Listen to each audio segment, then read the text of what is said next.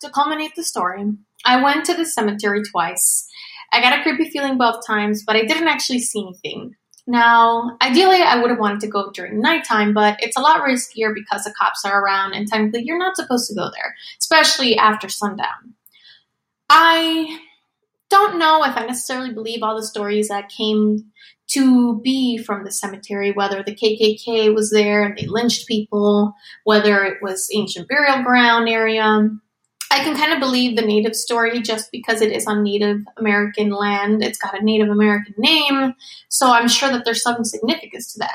However, I don't necessarily know. The town is predominantly a Caucasian town. Now, I'm not saying that that means that there had to have been people who were in the KKK. However, back in the day, back in the 60s, or who knows, it's really anybody's guess. I mean, it wasn't a very diverse town to begin with, so perhaps that's where the rumor really came from. I don't know if there's any real verification or validity in any of the claims that were made, but I'm interested to hearing. Do you guys have any local legend, anything in your town that's creepy or known to be creepy that, you know, the teens are talking about or that you personally have experienced, seen, or been to?